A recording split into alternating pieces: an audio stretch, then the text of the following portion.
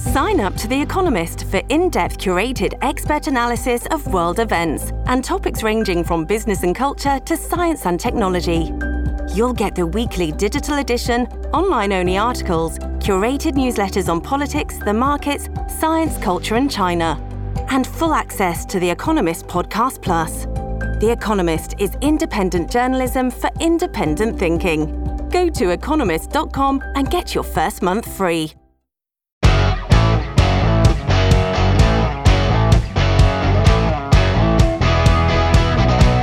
Pesticide or herbicide bans are being discussed in a number of Canadian cities, including Edmonton. We'll hear from a city councillor and a landscape specialist. Also, could we be approaching a time where the Chinese escalation in the Taiwan Strait gets more and more concerning and unprecedented? We say that a lot about the Trump presidency, but a raid of his private residence?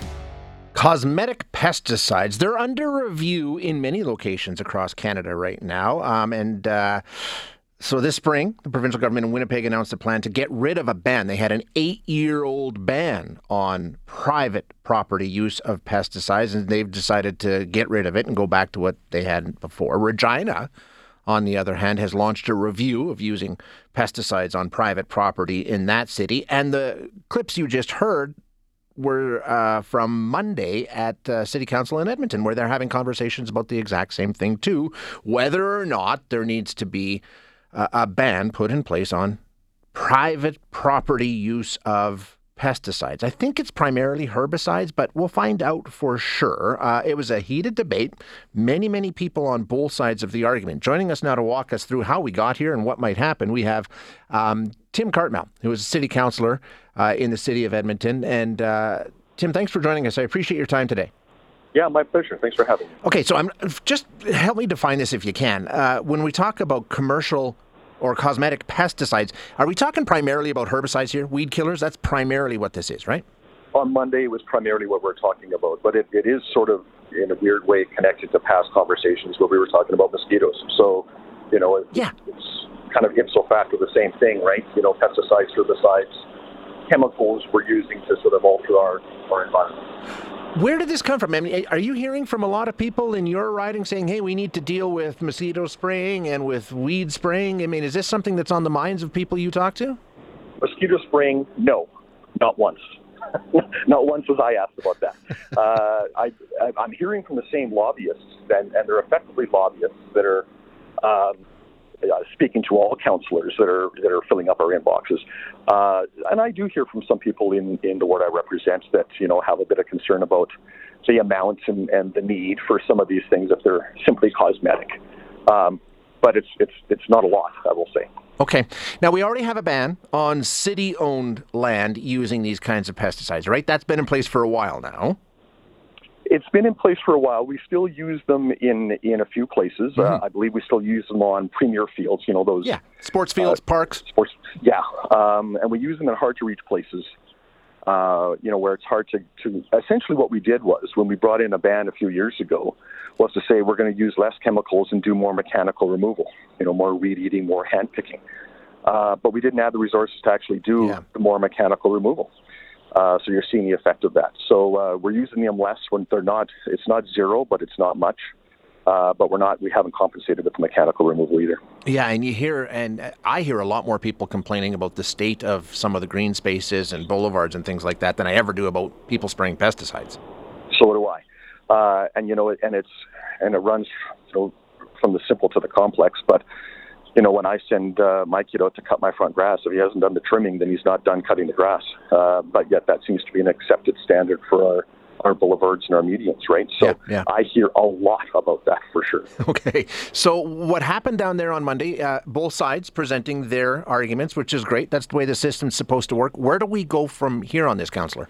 Well, we did not finish the item at committee the other day. The next step in this conversation is to hear from administration, where councillors can ask administration what their current practices are, where they would go from here, what a ban would look like, what impacts that would have, that kind of a thing. So that discussion continues on August 22nd. What actually happens from there, I don't honestly know. There's people that are experts in these things. They tend to be employed by the provincial and federal government. We don't necessarily have people that are employed in the testing of and the understanding of the health impacts of these pesticides. They count on those other levels of government. So, frankly, I feel like I'm being put in a position where I'm supposed to pick the expert that I like and decide from there. And I'm not sure that that's great governance, to be honest.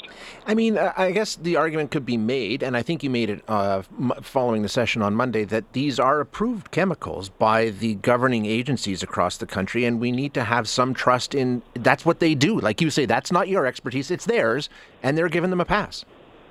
Well, and if I can draw my own personal expertise, then I might do that. But I don't have that expertise in this area, and it's very specific. So, if there's a particular compound or chemical that will help your grass grow, or frankly help a farmer, create greater yield for the crops that they're yielding, those are tested specifically for that instance in that amount, applied in a particular way. And if you follow those instructions, then Health Canada or Alberta Environment say that's safe. If you drink it or eat it or use it in a different way, that's not an automatic that continues to be safe. It's very prescriptive, and I think we need to realize that and count on that. There's a lot of things that we're ingesting that come from places where some chemical treatment has aided in the yield of that crop. And that has been tested and understood by those experts to be an appropriate use of that material.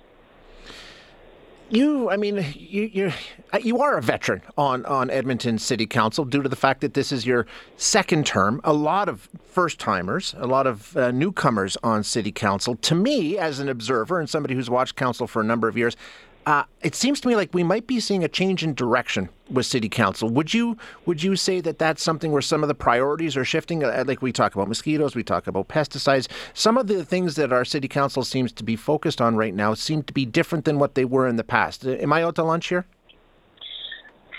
No, I don't think you are. There's been, in the last 7-8 months of council, there's been an emphasis put on things that have not been emphasized before.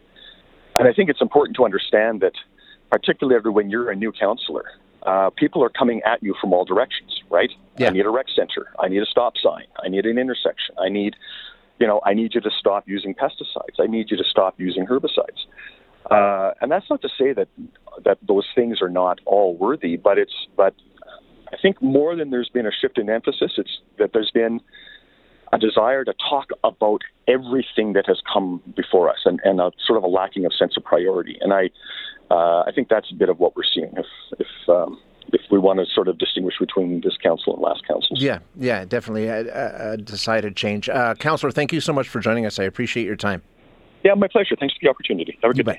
That's Tim Cartmel, who is a city councillor in Edmonton. And we've got to focus on some issues. And I'm not saying they aren't issues, and I know they're important to some people. And there are some very passionate arguments made in favor of doing away with these pesticides down at City Council.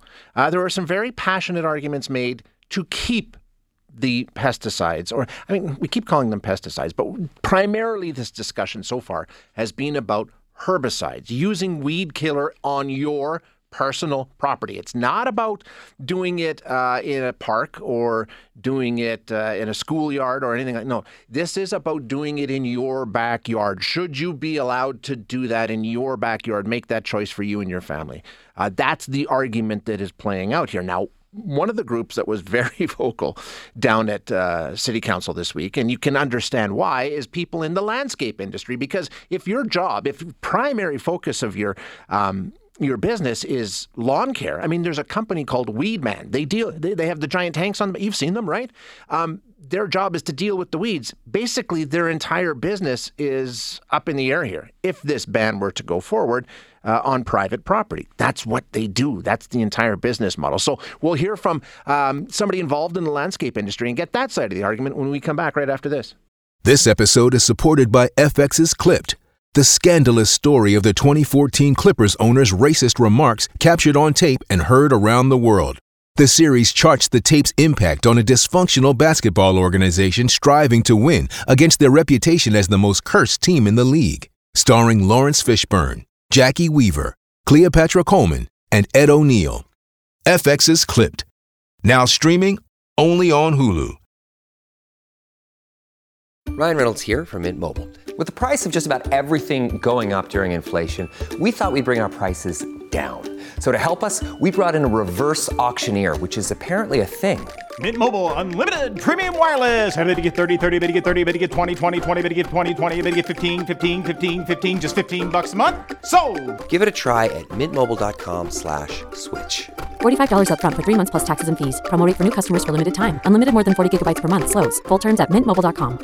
So you heard the arguments in favor of the pesticides. As we said, people are concerned about health risks and things like that, right? Understandable. So they were making their case down at City Council. We heard from the councillor, and now we're going to hear from the other side of this argument. Perry Stothart, who is a certified horticulturist with Classic Landscapes and Classic Gardens in Edmonton, joins us now. Hey, Perry, how you doing? Hey, Shay, how are you? Good. I should also mention Perry is not only a Mr. Green Thumb, he is also a very high-level basketball ref. I saw you ref in a Stingers game recently. Yeah, I heard you yelling my name. I didn't realize it was you. Usually when people yell my name at games, I ignore them, but I was going to chirp you, and I thought, should I bother Perry or should I just let him do his job? But I waited until it was a break in play. I wasn't going to be that guy, but thanks for joining us, Perry. Appreciate it.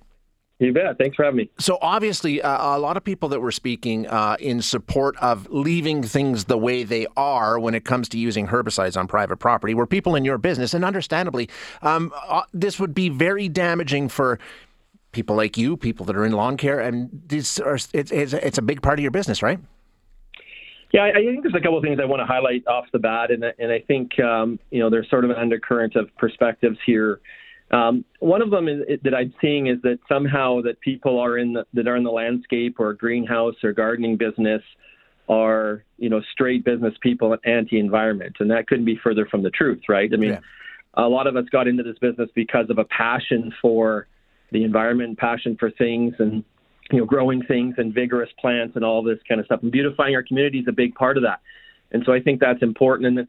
And the other thing is that, I've heard the term pesticide. Pesticide is sort of the umbrella term. So just to, define it, herbicides and insecticides are branches of pesticides. So when you use the term pesticide, you're really talking about everything. Okay. And we talk about that. And so that's key. And I think one of the things that's really important to understand is that, this idea, and you may have heard it, of integrated pest management. Using pesticides is a tool. It's one tool in the toolbox. We're not advocating for a spray, baby, spray kind of mentality where, use it every time. We, counsel people, especially in our garden centers, about, planting the right plant in the right location and how we can take care of, how we can improve the health of our soils and all these kinds of things that contribute to a healthy environment.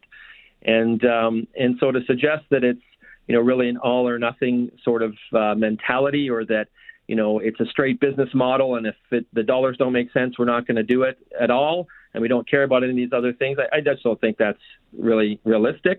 And I think that's some of the things that the City Council is going to have to juggle because, there's many perspectives that have been expressed. But the fact is there's a functional cost to both sides of this argument. And, like Councillor Cartmell relayed, they don't do a lot of spraying right now. It is targeted spraying. And having the option for people to have that choice on their own property and whether they want to hire professionals, trained professionals, I might add, and that's a big component of this. Being a licensed pesticide applicator, that test is no joke.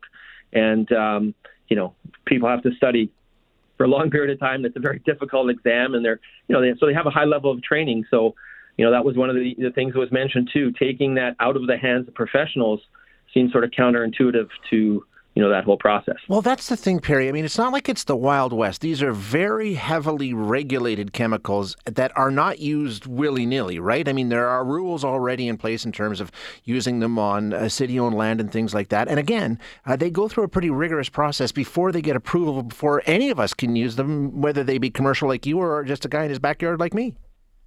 100%. And it's interesting because there are, some talking points related to, lower risk pesticides. A lot of times people throw on the word safe, and safe ends up being sort of a pivot point for both sides of the argument. What does that mean? Because it is a risk assessment. And I think that's with anything, that's the way it is. And maybe that sounds a little bit too sterile, but that's the fact. I mean, you're going to judge costs, and you're going to judge the health and the impact it has on the environment. All these things are part of what Health Canada, or the PMRA, which is the Pest Management Regulatory, they are an arm of Health Canada that examines it.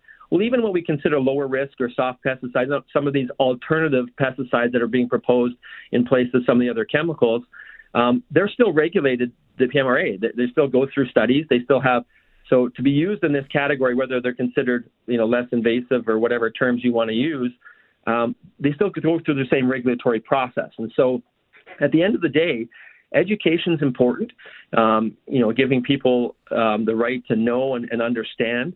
And I think, frankly, to touch on one other point that Councillor Cartmell made, Council has examined this and not too far in the past. Mm-hmm. And so the fact is that you get a new council, it's like, okay, well, the fact that they ruled one way before and didn't want to have it or have managed it in the way they have, that somehow we have a new council and they'll understand better than everybody else. Well, the fact is we understand this question quite well, and we're making this decision, right? And so I think, the idea that, well, because you don't agree with me, clearly you don't understand well enough. I mean, we understand this process quite well. We understand integrated pest management quite well, which does celebrate the environment. It does celebrate biodiversity, but it is just one tool. And it doesn't mean that we don't educate and help people have, the opportunity to have, beautiful landscapes, whether it's in our boulevards or whether it's in our private, residences. So, I mean, how closely are you and your industry colleagues going to be watching this as it develops? I mean, we know it's happened in Winnipeg. They're backing off of it now. Regina's looking at it. I mean, how closely is this something that the industry is keeping an eye on? Well, for sure, it's a big issue with the industry. There's variations within our industry. We have, partners all over the place in terms of associations and do a wide range of landscape construction versus, lawn maintenance and some of the things we talk about. But, it is an issue because I think when you talk about the idea that, our industry as a whole doesn't care about the environment like I talked about, and I mean, that's just not the case. I mean, we love it. I've planted more trees and shrubs, I'm sure, than most people. And so the idea that we can use tools that will help not only the cosmetic look, and cosmetic is not a technical term, it's a marketing term. Right. The idea that it's non-essential. So we do talk about levels of tolerance. If you came to me, Shay, and you said, I've got 3 dandelions in my yard, I'm going to talk to you about how 3 is okay. You know? Yeah. You can live with them, dig them out. And frankly, digging out a few dandelions on your personal property is fine, but it's not valuable or valid in a larger area. When you have, huge parks, and we've all seen that. Sending out people to pull weeds by hand. I mean, you're just not going to do it. And goats, I find goats interesting, and I think they're kind of a cool talking point, but they're not a program that you can do en masse. And it's interesting because there's even been some studies that have shown that some of the problem weeds go right through goats, and it doesn't impact the weed seeds at all. And so it's not really accomplishing in a large scale what we need to accomplish. We have a large city, and we're not using just one tool. We're using, dozens and dozens of different tools, and they all have a place, I believe. And I think that measured approach is one that an industry supports, and I think that most people in Edmonton would support as well. Perry, thank you so much for your time. I appreciate you joining us. All right, take care, Shay. Talk to you later. That's Perry Stothart, who is a certified horticulturist with Classic Landscapes and Classic Gardens in Edmonton, representing, I think that was the largest group that was speaking down at Edmonton City Council in favor of leaving things the way that they are.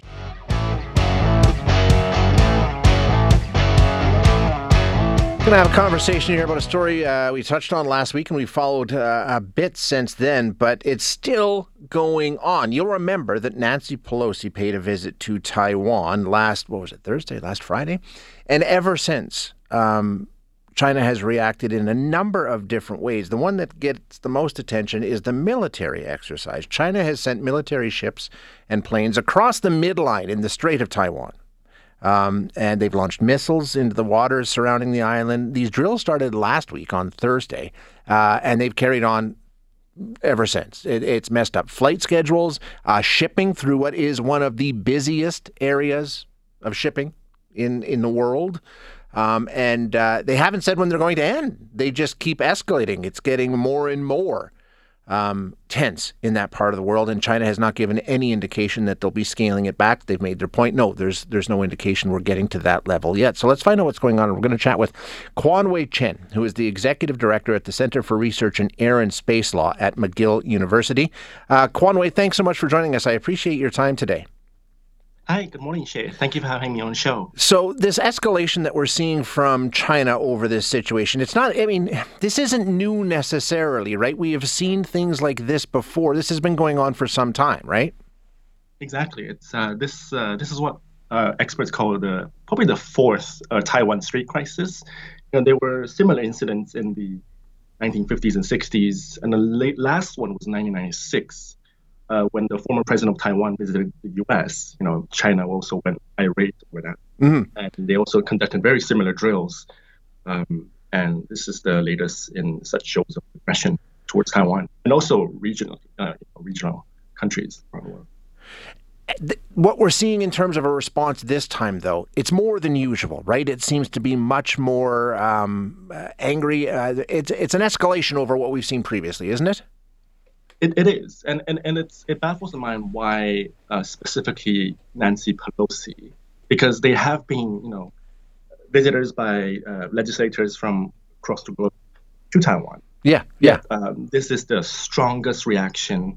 It may be that Nancy Pelosi, I don't know if listeners recall, back in 1989, she went to Tiananmen Square and unfurled a banner, supporting the democracy activists of China.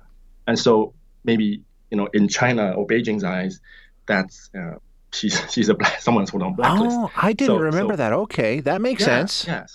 So she's always been very outspoken about human rights in China and also been a firm supporter of Taiwan. And so this visit is quite symbolic. But again, there have been previous visits by foreign dignitaries and legislators. And this response is quite unusual. Really interesting. Yeah. Okay. Now this is all based around China's the one China policy, right? That's basically what it is. They've laid claim to Taiwan, and you take a look at the response from other countries around the world, including the United States. The position, it's sort of ambiguous. It's certainly not as clearly stated as China's position is. That's right. So there is a divide between what China calls the one China principle, which is that there's only one China and Taiwan belongs to that China, and what other countries in the world adhere to as the one China policy, right? So the policy is that, okay, we understand your position that, there's one China and Taiwan belongs to this China. They don't make an outright statement whether they actually agree and support that understanding. They just acknowledge that position. And so this ambiguity, as you called it, it's persisted since pretty much from the 1970s onwards. Yeah. It's just because a lot of countries, they want to engage China. It's a huge market. It's got a lot of potential, economic potential. And so, in order to placate the Chinese government's views, they acknowledge its position. Yet, I think with time, as this latest incident is showing, that ambiguity is shifting, right? It's not in everyone's favor. Exactly. Yeah. So maybe that's part of it. And China's feeling that shift, and they're pushing back just as hard. Now, we've talked about the military exercise, but that's not where it ends, Quanwei, right? I mean, there's also sanctions. There's the end of some discussion around some pretty important global topics. So it's not just military here. Sure. Yeah. I think China is just pulling everything out to demonstrate to the world its displeasure at what Nancy Pelosi is doing. But the world also is reacting to this, because it's not just, China has made this claim and repeated its position that Taiwan belongs to China, Taiwan belongs to China. But, what is the legal basis of that claim? Right? Obviously, by making such visits to Taiwan, by engaging Taiwan in, various ways, economically, militarily, countries demonstrate through their practice that, we believe Taiwan is a separate entity, and the people of Taiwan deserve to live in peace and freedom, as they do.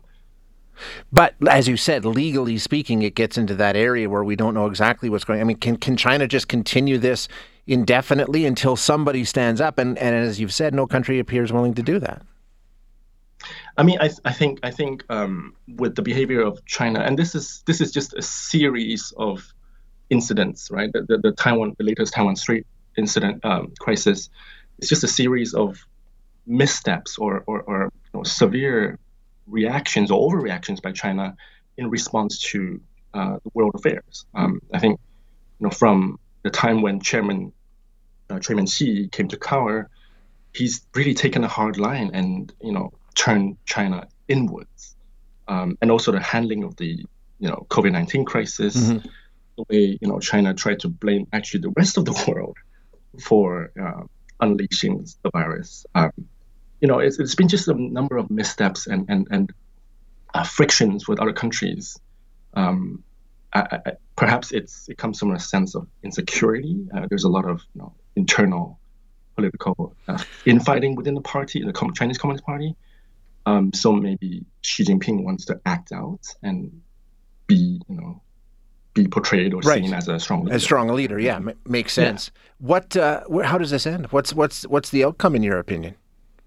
The outcome, we're not sure. I mean, I think again, like I mentioned in my article, this does not just affect Taiwan, right?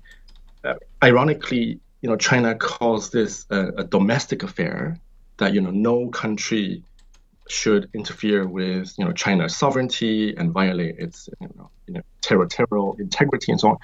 But by reacting and overreacting, it's actually internationalizing the situation. And we've seen in the last 2-3 years, countries like Japan, Australia have expressed concern about the situation. This is not just an issue between Taiwan and China. This is going to impact and affect potentially, if God forbid, an invasion of Taiwan.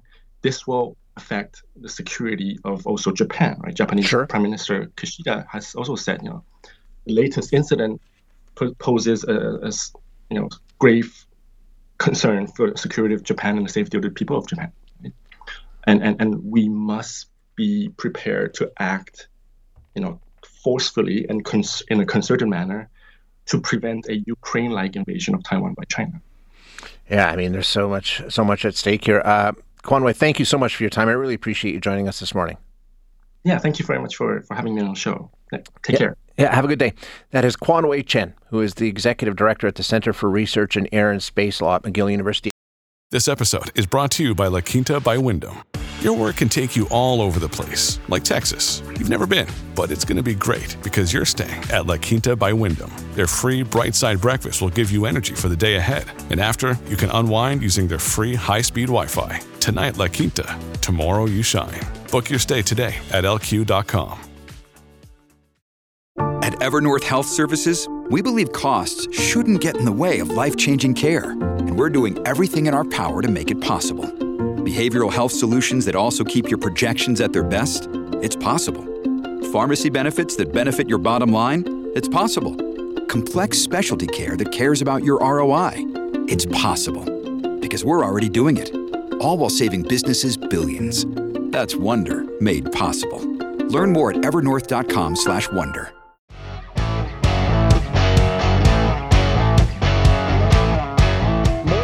Trump news today. The former president declined to answer any questions today during an appearance before the New York State Attorney General.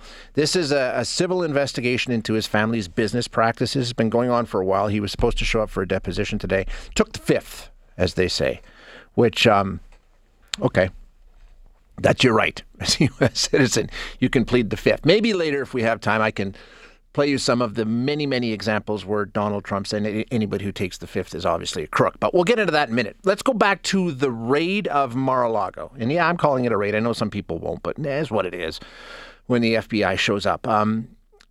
We're continuing to learn a little bit more about it, find out exactly what happened. A lot of questions. And you know what? And there's a lot of people saying, we want some clarity around this. You've raided the President of the United States of America. Why? It's got to be a pretty high bar. So we'll see where this goes in the coming days. But let's have a conversation about it with Matt Lebo now, who's the department chair and professor of political science at Western University. Matt, thank you for joining us. Appreciate your time. Sure, you're welcome. So, yeah, I mean, when we talk about raiding the private residence of a former president of the United States, you must think, Matt, I mean, it's completely unprecedented. We've never seen anything like it. The bar has to be pretty high, doesn't it? I think so. They have to know with pretty much certainty what they're looking for, what they're going to find, that they're going to find it, and that it will be, open and closed and justifying that that it was worth doing something so unprecedented.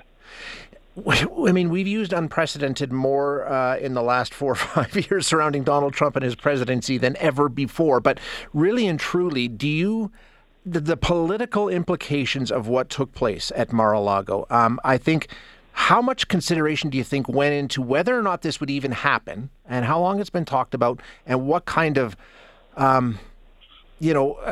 wrangling went on behind the scenes to make sure that this had to be done? Or do you think this was something that was just entered into because it's what normally happens? Well, I think that the White House and the executive branch would have been smart to be totally out of this, to let the Department of Justice and the FBI, they would have told them, you do what you're going to do. Right. And that the Attorney General and that the Director of the FBI would not have been informing them, so that at no point when this will be investigated and talked about, and it's possible that Republicans will hold the majority in the House and can have all sorts of hearings on this, they will want to truthfully be able to say, we didn't get any political direction about this at all. It had nothing to do with politics. That won't be believed. And it will not be believed by 40% of the people. No. But does that mean that they shouldn't have done it at all? I don't think so. I think the FBI has to investigate crimes, and yeah. If Donald Trump committed crimes, and there's lots of evidence that he did, then he should be investigated in many ways. I think that's what it comes down to, right? I mean, do we believe in the rule of law and nobody is above the law? And if that's what really we're saying and doing, then we're going to have to take all of the fallout that's going to come with what we're doing. Let's talk about what they're after. As far as we know, it's about the handling of classified documents, correct? Right. So a little while ago, there was a handing over of classified documents from Mar-a-Lago to the presidential archives. And this warrant seemed to be looking for additional classified information that was in documents that were not handed over. And so I'm reading that there's a witness or someone who has said that there were additional documents, and they have said exactly where they were. Donald Trump yelled, "They even went into my safe." Well, probably someone told the FBI what they would find in that safe. So this is not necessarily about January 6th or all the other things that Trump is being investigated about, but there are real rules. Some rules that Donald Trump signed into law about holding on to classified documents. I guess the question, we don't know the answer to this, but just based on, what you know about this kind of a situation, would it be simply housekeeping, sloppy handling of these kinds of documents? Or, would that be enough to justify what we've seen? That's a lot of speculation. Yeah. We may never know just what it is that he is holding on to. It may be, it's classified stuff. So it could have national security implications. But I again can't imagine that these are just, some little bit of sloppiness, that they did something that they know is going to get such a strong reaction among Republicans. So I would think it has to be something pretty substantial. You mentioned the reaction among Republicans. Donald Trump is the former president, but he wants to be the next president too. It's almost accepted that he will announce a run very, very soon. This is I would think, a big, big win for him, especially, if he doesn't end up in jail, this just absolutely bolsters the narrative that he has where everybody's out to get him. It's a deep state plot and he needs to fix it, and only he can fix it. Would you agree that this puts him politically in an extremely good position? Well, there's the chunk of Republican voters who are with him no matter what, that he could stand in the middle of Fifth Avenue and shoot somebody. But there is some chipping away of that group of voters, and there's some chipping away of the politicians who will stand behind him as he looks to getting the 2024 Republican nomination for president. That's not a sure thing. And he's got, Ron DeSantis in Florida, who may have been quite helpful in having this warrant executed. Losing little bits here and there can cost him for getting that nomination. It's certainly among the people who would do anything for him. It fires them up. But, they were already pretty fired up. Yeah.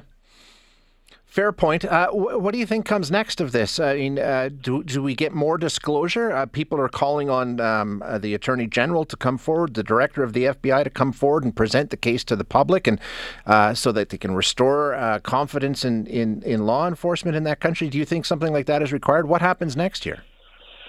I'm not sure. It might be that the FBI announces what was found, that they have to pretty quickly. I would imagine this is coming towards the end of an investigation. If there's charges to be filed, that they would announce those soon. I wouldn't expect them to sort of talk about the political ramifications of what's going on. Donald Trump can publicize. He can say this is the warrant that they served me. This is what they found. There's lots of things that he could say that he's not saying. He could say, I'm innocent. I didn't do anything wrong, but he's not saying that. He's saying they planted evidence. And what about Hillary? And what about Hunter Biden? And this is all retribution. But he has not said yet, I didn't do anything wrong. Yeah, and we don't even know what he's accused of doing at this point. So, I mean, there's still a lot more of this story to be told. Matt, thank you so much. I really appreciate your time. You're welcome. Thanks, Matt. That is Matt Liebel, who is a department chair and professor of political science at Western University. And yes, I mean, the list of Republicans demanding that the Attorney General and the FBI come forward and present the case to the American people is growing longer by the minute. But they're not alone. Some very well-known Trump critics, some very prominent Democrats have come out and said the exact same thing. And I think that's smart. The recognition here that no matter what happens with this, and we talked about this yesterday, reality really doesn't enter into this. It's passion, it's tribal, it's us versus them. That response is built in, and whatever comes of this will not matter. So the political fallout of this is going to be far more impactful than anything else. And I don't know how important it is for Christopher Wray of the FBI to come forward and say, this is what we were looking for, this is why, this is what we found, this is what it means. Because already, I mean, it's on the text line, and it's, Trump's lawyers on Fox News yesterday saying, well, if they found anything, the FBI put it there. It was planted. I mean, and that's the world we live in now, and it's not going to change with this conversation. Thanks for listening today. To hear any of our other interviews, you can find them wherever you find your favorite podcasts. And if you like what you hear, don't forget to rate and review us.